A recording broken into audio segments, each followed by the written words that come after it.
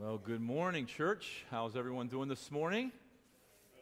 Good. A couple people say, yeah, all right, well, good. Praise. Yeah, Lou's all ready to go. Lou's all ready to go. Well, I thought maybe the rain would probably help the humidity. It just made it worse. But for those that like that, you got what you want. Well, we're in the book of Malachi. If you are visiting, we're so glad you're here this morning. We are starting a sermon series through the book of Malachi for the next 3 weeks. Last week, we're just going to recap here so those that are visiting will kind of be on board with what we're doing and you can see where we have been. The book of Malachi is a minor prophet. A minor prophet, there's a major and there are minor prophets. And the basis of why you become a major or minor is just the length of the book. The book of Malachi, there are 8 statements that God proposes to Israel. Israel responds, and then God concludes. And about 55 words, statements in Malachi. Majority of the book of Malachi is by God. 55 verses, I wanted to say. 55 verses in the book of Malachi. 46 of them, God is speaking. The nation was not giving their best, as we learned last week. The priests were corrupt. They were marrying, being seduced by foreign women. Israel was pathetic and morally lazy. So we've seen that they were working through their ministry last week. What they were doing for ministry for God, and it was not something that they should brag about. We see in our text in Malachi 1, God was burdened for their heart and what was going on in their life. The key verse was Malachi 1:8. You'll see it on the screen in front of you. It says this: when you offer blind animals in sacrifice, is that not evil? And when you offer those that are lame or sick, is that not evil? Present that to your governor. Will he accept that or show you favor, says the Lord of hosts? Bottom line, the nation of Israel was offering their seconds and their thirds. They were not offering God their best. There's 2 words that we looked at last week to remember for application. One was remember. We looked at the word remember. Malachi 1, God is saying, Israel, I have loved you. And Israel, of course, answered, well, how have you loved us? Well, God gives this example of Esau and Jacob, of a time in history where he showed them he loved them. Remember, for us that are Christians here in the 21st century, do you remember the day Christ loved you and you trusted him as your Savior? Remember that day. Remember that when we get down and out, we think God doesn't love us. Remember the cross. Remember the sacrifice that was made for him. The second word was evaluate. We see in Malachi chapter 2 that God wanted the priests particularly, but also the nation, to evaluate what they were doing and why they were doing it. You see, they were offering these sacrifices. They were apathetic. They didn't care about the heart of God, and they were doing what they wanted to do. And we asked for us to take example in our life. Why do you do what you do for God? Why, in areas of ministry, why are you doing these things? Why are you performing these acts of ministry? Is it just to get a pat on the back from the pastors? Is it just to get accolades from people at church? Or is it truly because you truly love the Lord your God with all your heart, soul, mind, and strength? And so that's we concluded last week with that idea, that application. So why do we do what we do? The nation of Israel, we can take example from. We concluded in 1 Corinthians 15:58, that great verse that Paul encouraged the Christians there in Corinth. Therefore, my beloved brethren, be steadfast, unmovable, always abounding in the work of the Lord. That word abounding, we found out, was always going above and beyond for God. Do we always go above and beyond in the things of God? Or do we just kind of, by the end of the day, all right, this is what I have left, God, so here's what I'm going to give you. You get to the end of your bank account, yeah, God, I got $5 left, here you go. And next week we're going to talk a little bit about our giving, our tithing to God. So this week, Malachi 2 brings us to their marriages. Last week we talked about their ministry. Now we're going to see what they were doing in the area of their marriages. So let's begin reading Malachi chapter 2, verses 10. We're going to read through verse 17. Malachi, yes. Is that you, God? It's like, have we not all one Father? Has not one God created us? Why then are we faithless to one another, profaning the covenant of our fathers? Judah has been faithless, and abomination has been committed in Israel and in Jerusalem. For Judah has profaned the sanctuary of the Lord, which he loves, and has married the daughters of a foreign god. May the Lord cut off from the tents of Jacob any descendants of the man who does this, who brings an offering to the Lord of hosts. And the second thing you do, you cover the Lord's altar with tears, with weeping and groaning, because he no longer regards the offering or accepts it with favor from your hands. He's rehashing Malachi 1. This is what is going on. This is what your offering means to me. This is what you're doing. Verse 14, but you say, why does he not? Because the Lord has witness between you and his wife, and the wife of your youth, to whom you have been faithless, though she is your companion and your wife by covenant. Did he not make them one with a portion of the Spirit in their union? And what was the one God seeking? Godly offspring. So guard yourselves in the Spirit, and let none of you be faithless to the wife of your youth. For the man who does not love his wife but divorces her, says to the Lord, the God of Israel, covers his garment with violence, says the Lord of hosts. So guard yourselves in the Spirit, and do not be faithless. Well, we have to go back here in Israel's history. So this is a verse, this is Malachi 2, God says, in some of your verses, God hates divorce. Okay, so this is where God puts this into context. The nation of Israel, the men are leaving their wives of their youth to go marry pagan women. No cause, no reason. They just think the grass is greener on the other side. So this is what is happening right here in Malachi chapter 2. So we have to go back, and maybe some people might say, well, what's the big deal? Hey, we divorced today, no big deal. Well, it is a big deal because it goes against what God says. And so let's look here, Exodus 34. Exodus 34, Moses kind of gives a little example here of how the nation of Israel needs to be responded to the pagan nations. And read here in verse 10, Exodus 34 says this, behold, I am making a covenant. Before all your people I will do marvels such as have not been created in all the earth or any nation. And all the people among whom you are shall see the work of the Lord, for it is an awesome thing that will do for you. Observe what I command you this day. Behold, I will drive out before you the Amorites, the Canaanites, the Hittites, the Perizzites, the Hivites, and the Jebusites. Take care lest you make a covenant with the inhabitants of the land to which you go, lest it becomes a snare in your midst. Circle the word snare. This is what God did not want the nation of Israel to do, to make any covenant, any arrangement with any of these nations, because it would be a snare.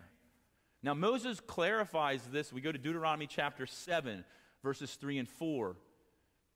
He gets a little more specific here in what this means. He says this, you shall not intermarry with them, meaning the pagan nations that were around the nation of Israel, giving your daughters to their sons or taking their daughters for your sons. And look at the underlying reason. For they would turn away your sons from following me to serve their gods. Then the anger of the Lord would be kindled against you, and he would destroy you quickly. Now we see in the Old Testament several examples of this. Particularly if you look at Numbers chapter 25, you don't need to turn there. But Numbers 25 was a time in Israel's history where 24,000 men were killed in a plague because they were seduced and they followed Moabite women. Actually, in 1 Corinthians chapter 10, Paul referenced that activity back in Numbers 25.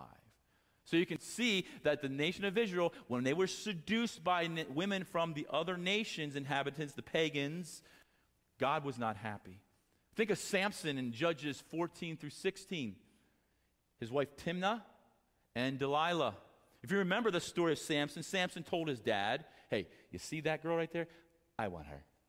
Remember the story? And his dad's like, you're a Nazarite? You can't. No, I want her. And of course, we know the story of Delilah. And all they were out to destroy Samson because he was of the nation of Israel. It did not work out well for Samson. We think of Solomon, 1 Kings chapter 11, 700 wives, 300 concubines. That's a lot of groceries.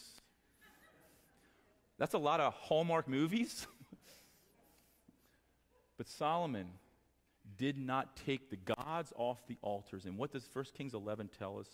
Solomon's heart was pushed away from God, the true God. Because, again, God says, do not make any covenant. Do not marry the nations, the women of the other nations.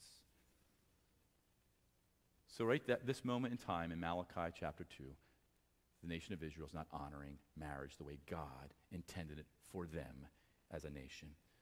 So Malachi chapter 2, verse 14, here is where we'll begin. Because the Lord has witnessed between you and the wife of your youth, underline that, wife of your youth, to whom you have been faithless, though she is your companion and your wife by covenant.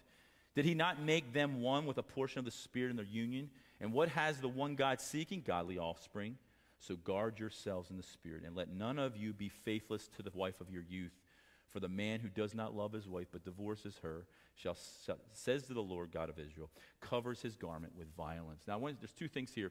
We see the wife of your youth. Understand, during this time in Israel's culture, there were prearranged marriages. So what that looks like is whether a couple, before a child is born, or when a child is born, two families say, you know what, I want my son to marry your daughter. So here is a payment, a dowry, here is some cattle, here is a piece of land. And when they get old enough, when they get to be about 13, 14, 15 years old and they begin to marry, yeah, that's what happened back in the ancient Israel days, right? In old Hebrew culture, then they would be married together. Can you imagine who you'd be married to if your parents wanted you to marry someone, if it was prearranged? I kind of I'm thinking back like, ugh, probably not going to fare out well for me as I think about my parents. But that's what happened here. The wife of their youth. These were people, their spouse was someone you knew from when you were young, when you were a toddler possibly. And the second statement we want to see here in verse 16 of Malachi 2 is this statement covers his garment with violence. So when a husband would divorce his wife here for no reason at all, there's a symbol here. For us that are married, there are certain symbols on our wedding day we remember. We remember the unity candle, right? When you come up and you bring, it symbolizes two becoming one. The sand being poured into a bottle, some do that. The three-cord strand. There's so many symbolisms in our culture and weddings. In the Jewish culture, here's a picture, and this is what God is showing us here. A man, the husband, would take a garment and put it over his wife's shoulders and wrap her in that garment. And what that represented was he was giving her his love, his compassion, his protection, and his faithfulness. And so what God is saying here, in contrary, he is saying this: when you do that, you are now covering her. If you divorce your wife, if you're going to go follow these women, and you're going to pursue them, what you're doing is you're covering her with violence. That's how God is seeing this and viewing this. So this rest of the time this morning, we understand where the Israelites are in Malachi 2. Now I want to turn this, and I want us to talk about marriage today in our culture. Okay, we know what the Israelites are doing, what the men are doing here is wicked. It's wrong. God detests it. He hates it. We understand that. So now, how do we take application? What are some things we need to know today in our marriage? So I thought I'd start out this morning with just a few funny stories this morning. After 30 years spent watching television, a husband and wife said, let's do something exciting. The husband said, honey, let's go do something exciting tonight. And so the wife was excited. Okay, what are we going to do? Are we going to go out to eat? Are we going to go shop? What are we going to do? So she says, okay, great. What are we going to do? He said, well, I thought we would just switch chairs. That's the excitement for them. I heard it also said marriage is a relationship in which one person is always right and the other is the husband. Some of you are laughing. Some of the wives are like, that is right. A man and his wife were driving on the highway when a state trooper appeared in their mirror, and obviously he was pulled over. The state trooper asked for license and registration. The husband says, I'm sorry, officer, what seems to be the problem? The state trooper says, well, I clocked you on a radar at 75 miles an hour. The man said, there must be a mistake. I was only going 65. The wife chimes in and says, oh, Harold, you were going at least 80. The state trooper says, I'm also citing you for having a taillight out. The husband says, but officer, I was not aware of that. And as the wife chimed in again, oh, Harold, you knew that's been out for months. State trooper also says, well, I'm also now going to fine you for not wearing your seat belts. And the husband says, well, sir, I took that off while you were approaching the car, as when the wife finally pipes up and says, honey, you never wear your seat belt.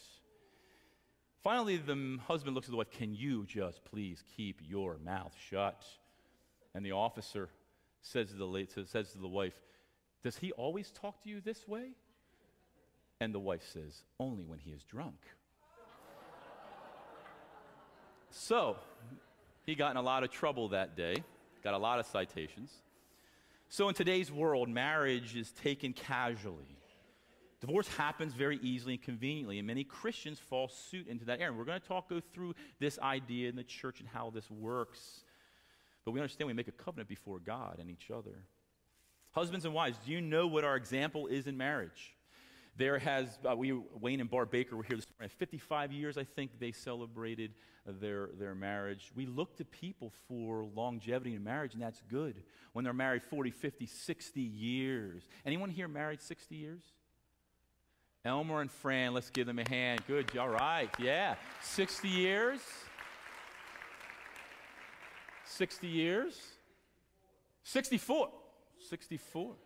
That's great. See, we look at that and we're like, wow, this is amazing. But you know what? You know what our example should be? It's the idea of how God and Christ are viewed in the marriage. So, for instance, when you look at Isaiah 54:5, Isaiah says this, "For your Maker is your husband. The Lord of hosts is his name, and the Holy One of Israel is your Redeemer. The God of the whole earth, he is called." For the nation of Israel, God is a visual as a husband. And if we understand anything about Israel's history, particularly where they are in Malachi 2, God is not happy with Israel. As a husband is not happy with his bride. Guys, is there ever a time in our marriage that you are upset with your wife? Never, right? Good answer. You'll get lunch today. You think in Ephesians chapter 5, verse 27, the bride and bridegroom, Jesus as the bridegroom, the church, the bride, says this, so that he might present the church to himself in splendor without spot or wrinkle or any such thing, that she might be holy and without blemish. That is going to be us, the bride, coming to the bridegroom, Jesus Christ. I remember I was in a wedding. One of my friends from elementary school was getting married a few years back. And he's a pretty tough guy, standing in the wedding stand. His wife comes to the door. He literally is standing there sobbing like a child. I just can't get control. And I'm just like, are you okay, man? I mean, is everything all right? I know you can cry, but he was like weeping. Why? Because he's seen his beautiful wife. Someday we are going to enter, and Jesus is going to call us forth as his bride. That husband and wife connection.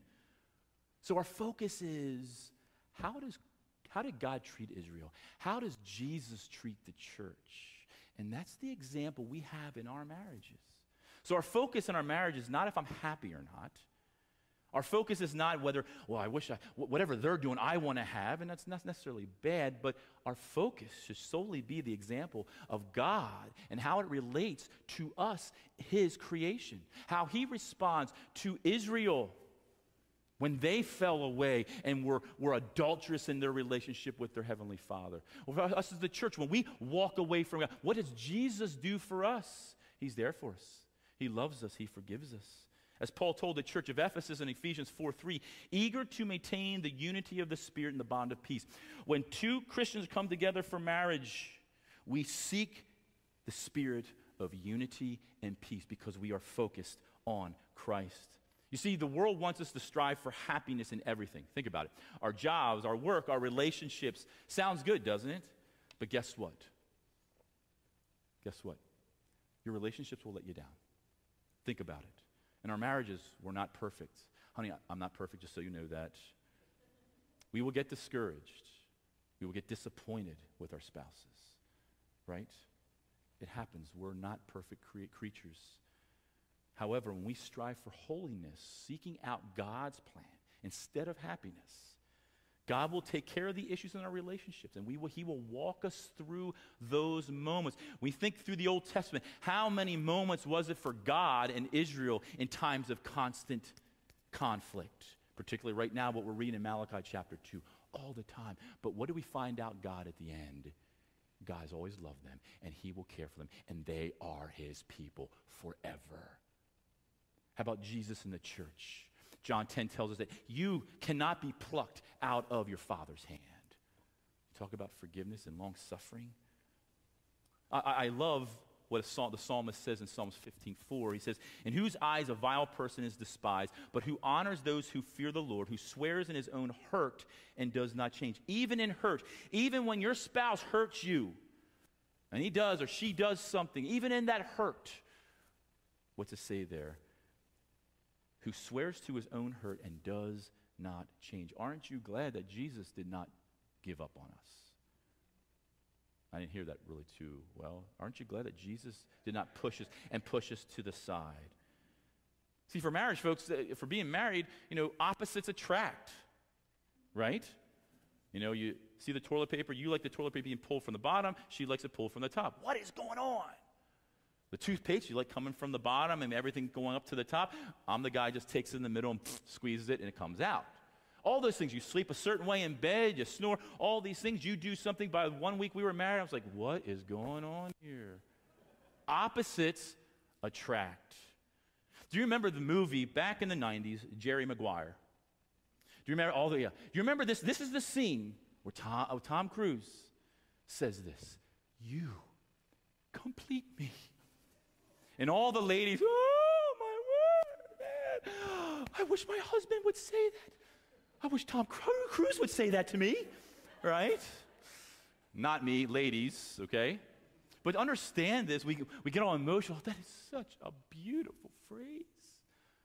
But biblically speaking, it's a false statement. And here's why. I know you're thinking, oh, how dare you? But as couples, we're not complete in each other. We're complete in Christ. We're complete in Christ. And so when I die and pass away and Judy's spending all my millions, all right, no, she'll be complete then. That's a bad example. But she, it was sorrowful that I'm gone. But guess what? Her completeness is in Christ. The Jesus responded to the Pharisees when they asked, will there be marriage in heaven? And Jesus' response is what? No, there is no marriage in heaven. Why? Because Jesus is our focus. He's the one that we'll see our completeness in. So as a couple, we strive, as two Christian individuals, to strive to be complete in Christ. We complement each other.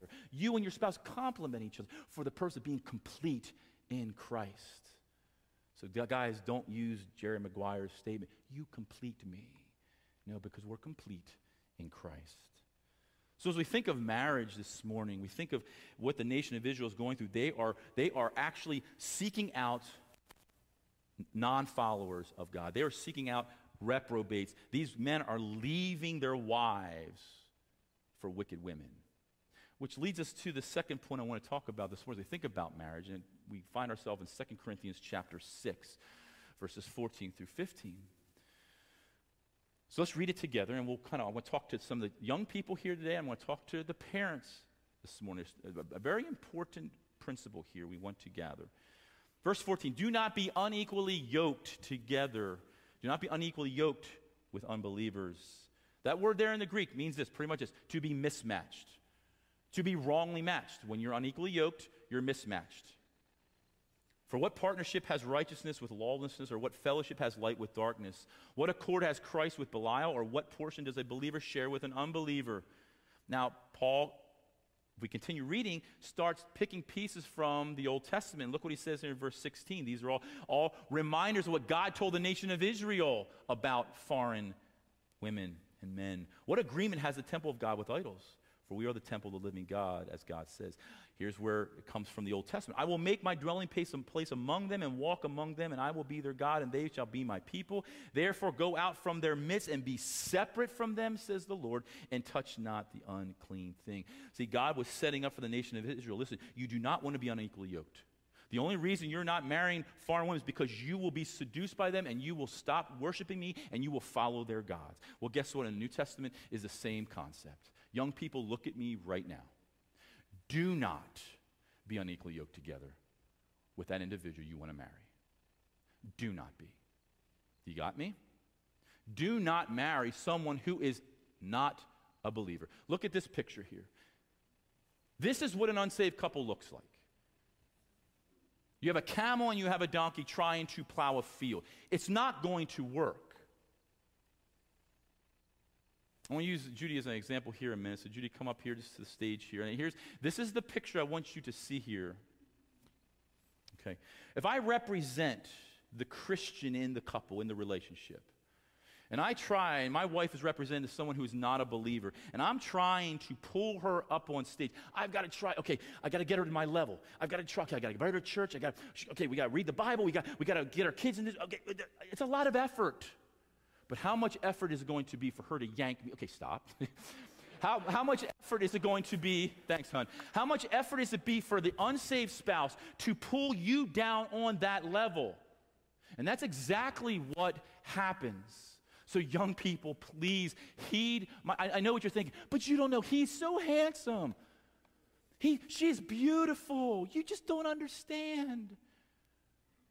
You know, he's going to college for this. His parents are doctors. So what? This is what you look like in the faith. Unequally yoked together.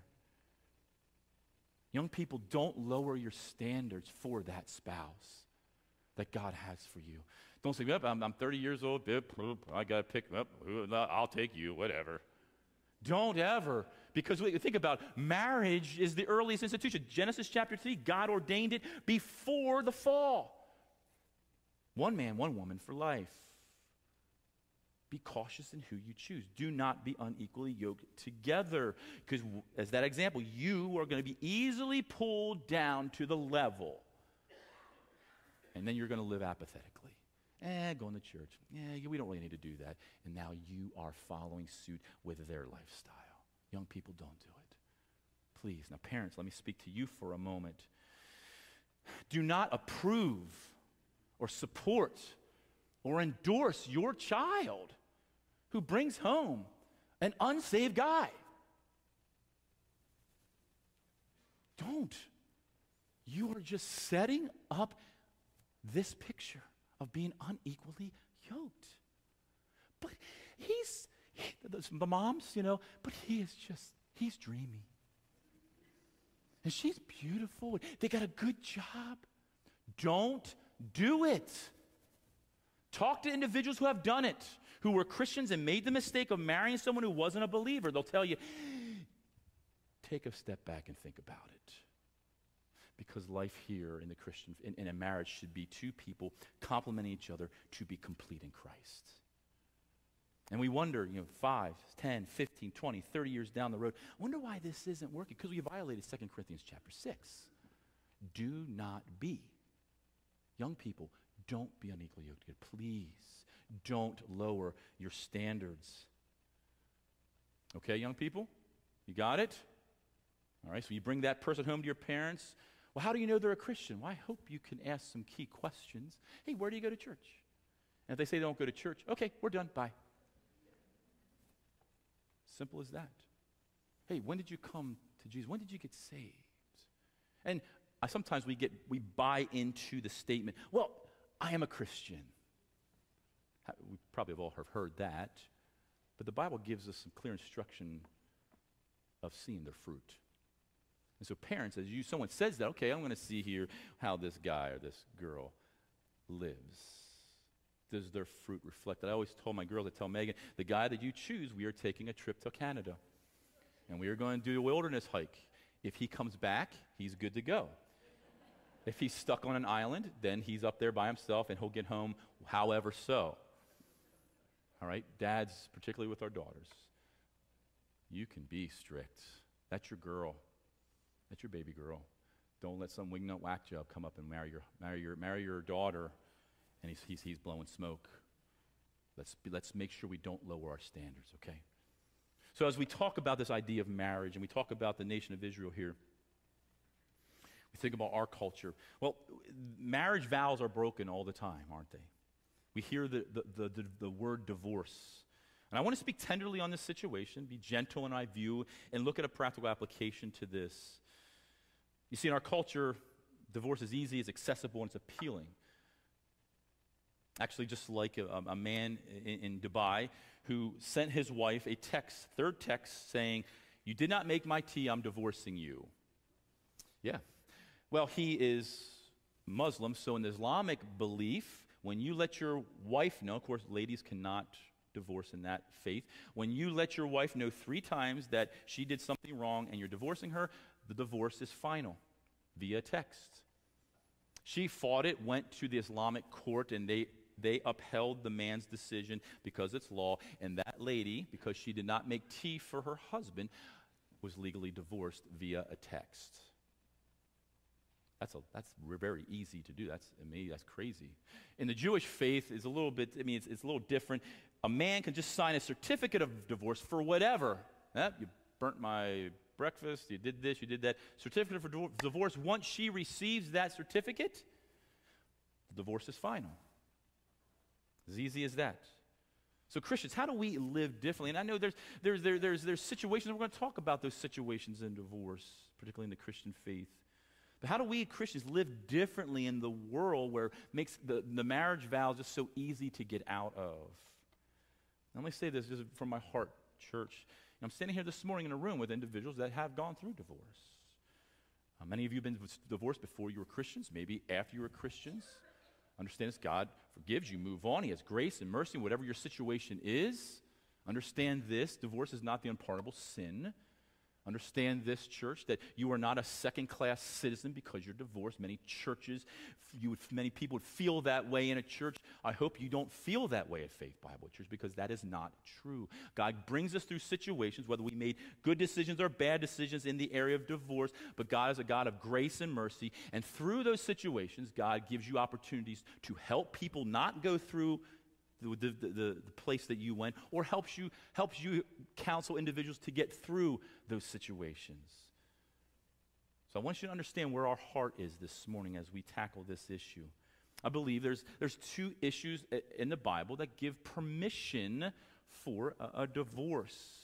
It's not commanded, it's not encouraged. It's not the first thing God says to do, but it's permissible, and we'll talk about that. Remember, Malachi 2, God says he hates divorce. Scripture does not contradict itself. God says this. So we need to turn to Matthew chapter 19 this morning as we look at a conversation that Jesus had with the Pharisees. And we're going to learn a little bit about culture, about the Jewish culture, and what this meant the divorce meant in Jewish culture, and how we look at it today in our world. Matthew chapter 19, we're going to look and just walk through this conversation. Verse 3. Now, before I say that, understand the Pharisees were constantly always trying to trick Jesus. They're always trying to trick Jesus. He says this, and the Pharisees came up to him and tested Jesus by asking him this: is it lawful to divorce one man's wife for any cause? Now, I want you to circle or underline the phrase, any cause. That's very key here. We're going to talk about what any cause means. See, in Deuteronomy chapter 24, God allowed Moses to institute a certificate of divorce for individuals who were involved with sexual immorality, who violated their marriage covenant. However, through the years of Israel's history, by the time Jesus came onto the scene in the first century, it was called a divorce of any cause. So by the time Jesus gets this question, Israel was divorcing their spouses for anything. It was not just for sexual immorality anymore. Now it was for, just like the illustration the guy in Dubai, you didn't make my tea, you burnt this, you did this. Any cause divorce. And this is where Jesus is at when he gets this question. So let's see how Jesus responds to this trick question. Look at verse 4. He answered, have you not read that he who created them from the beginning made them male and female? Okay, so let me just stop there. Sometimes I did it the first service. We had some teenagers in the first service. Okay, so young people, isn't that great? Pass a scripture that confirms this. So I talked about getting married. I want to make sure I clarify. So if you are a guy, you are going to marry a girl who's a biological woman. Amen? Okay. If you are a lady, you're going to marry a guy who is a biological male. Amen? We're all on the same page on that? Okay, it's amazing. I had to step back and explain things in our culture. It's a shame, but we all understand that. Man, male and female, he said. Therefore, a man shall leave his father and mother and hold fast to his wife, and the two shall become one flesh, so they no longer two but one flesh. What therefore God has joined together, let no man separate. Now, this comes from Genesis chapter 2, verbatim. It comes right from the first wedding with Adam and Eve. This is what God says. It was before the fall. This is God's perfect plan for marriage. One man, one woman for life. They ask him another question, trying to trick him. Look at verse 7. Why then did Moses command one to give a certificate of divorce and to send her away? So there it is. So Moses commanded this. Again, and we look at Deuteronomy 24, it's because of sexual immorality, the violation of their marital covenant. But now, when Jesus gets the questions, they're getting divorced for anything. Now, here is what Jesus' response was. He said to them, because your hardness of heart, Moses allowed you to divorce your wives. But from the beginning, it was not so. And I want to just say it here. In the area of what we feel here in the area of divorce, when the individual who has violated their marital covenant, and they continue to violate it, and they continue to practice illicit sexual acts, and they continue to practice adultery, that person is considered hard-hearted. The first point we want to go to in an area when someone violates is we want to bring them together. Because God is about restoration. He's about forgiveness. And that's where we want to be. So when someone violates that, the first thing we go to is not, okay, you're done, I'm out, get out. The first thing we do, okay, let's get right with God. Let's be complete in God, and let's see if we can work this out. That's how we as pastors here counsel in those areas. However, there are times when that individual walks their own way and they're hard-hearted, and that's what Jesus says. Because of an individual is hard-hearted, because they will continue to follow in their sin, that is when a certificate of divorce can be given. It's permissible. Again, not given, Jesus, it's the first button you hit when something happens. No, but it's permissible when that person has walked and they have gone their own way and are doing their own things sexually in their sin.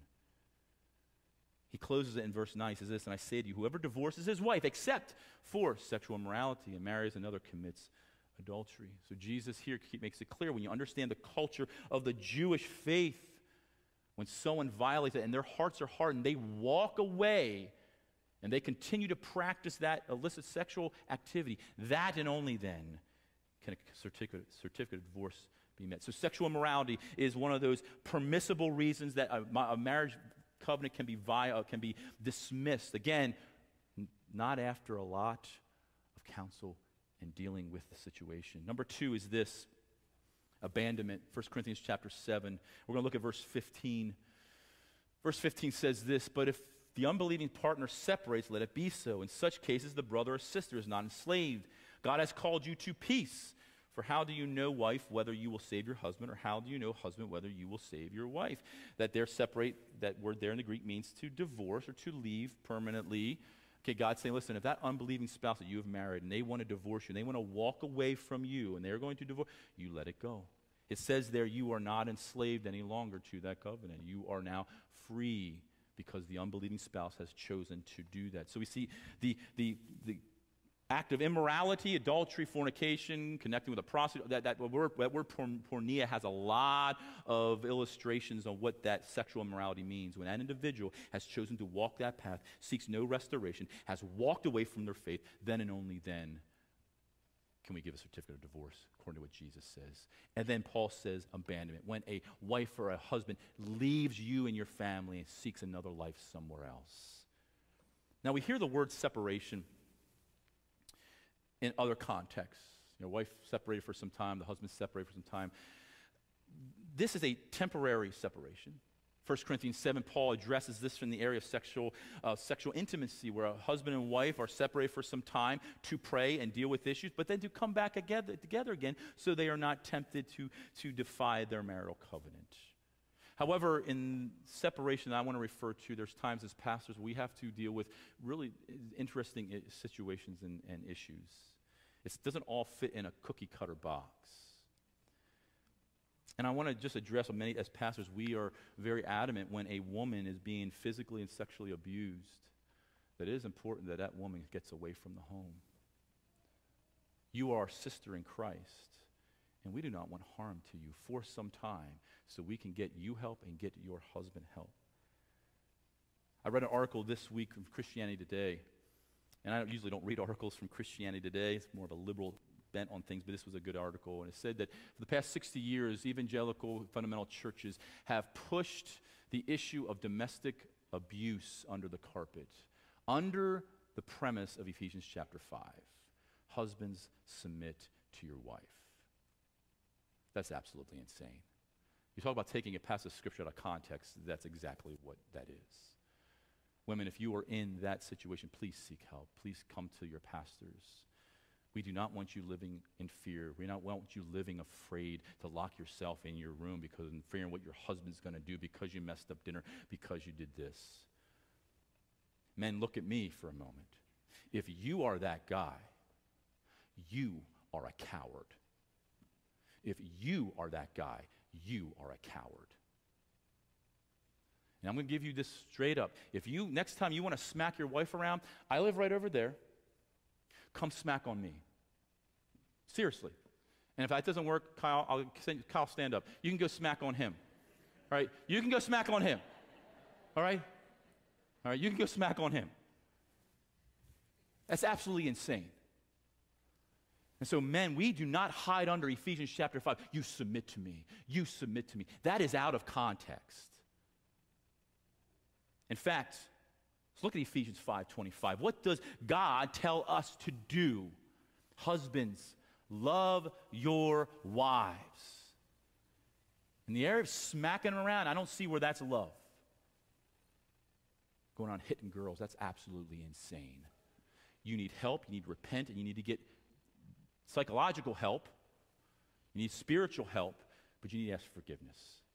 And we need to move on and learn to love your wife and to care for her and treat her in a way that she is not scared of you. So as we conclude this morning, I want us to think about this area of marriage. How some of us are in that situation of abuse. Some of us are in the situation of separation. Some of us are in the situation of divorce, and we're starting a new life, and we're starting to walk with God, and we're starting to find the ways He wants us to serve Him in our marriage. So here's two applications I want us to see this morning as we close out Malachi chapter 2. If the nation of Israel would have done this back then, they would be in a different situation. Number one is this. One, be committed to God in your marriage. Be committed to God in your marriage. Ephesians chapter 5 tells us what we're supposed to do. There's the example. Wives submit, husbands love. God, the Father, God, the Son, gives us that example. In the nature of the Trinity, the Son, the Spirit, submits to the Father. The Trinity, God the Father, God the Son, God the Spirit, they love their children, us. There is an example of what we need to do in our marriages. Submit to one another and love one another. We are to submit and do that same very thing to God. And number two is this, as we close. Be committed to your spouse in your marriage.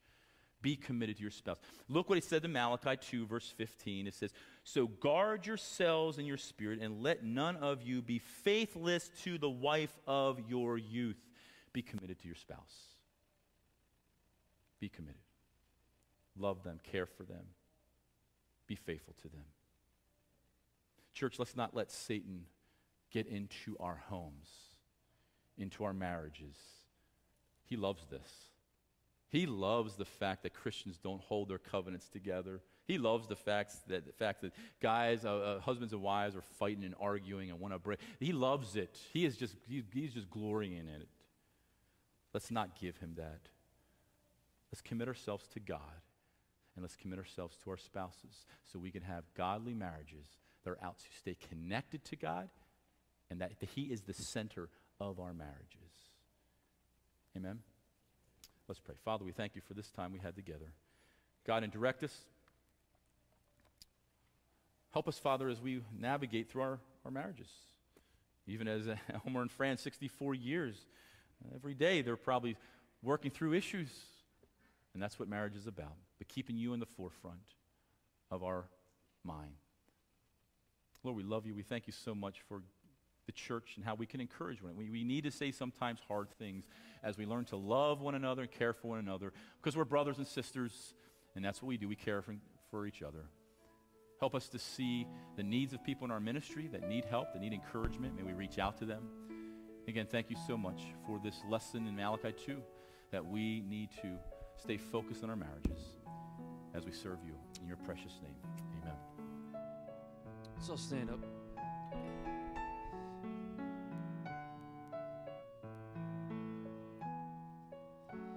I count on one thing.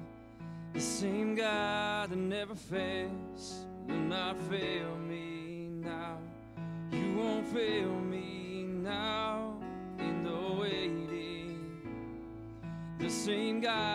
never late. He's working all things out. You're working all things out. Yes, I will lift you high in the lowest valley. Yes, I will bless your name. Yes, I will sing for joy when my heart is heavy all my days. Yes, I will for all my days. Yes, I will. Have a great afternoon.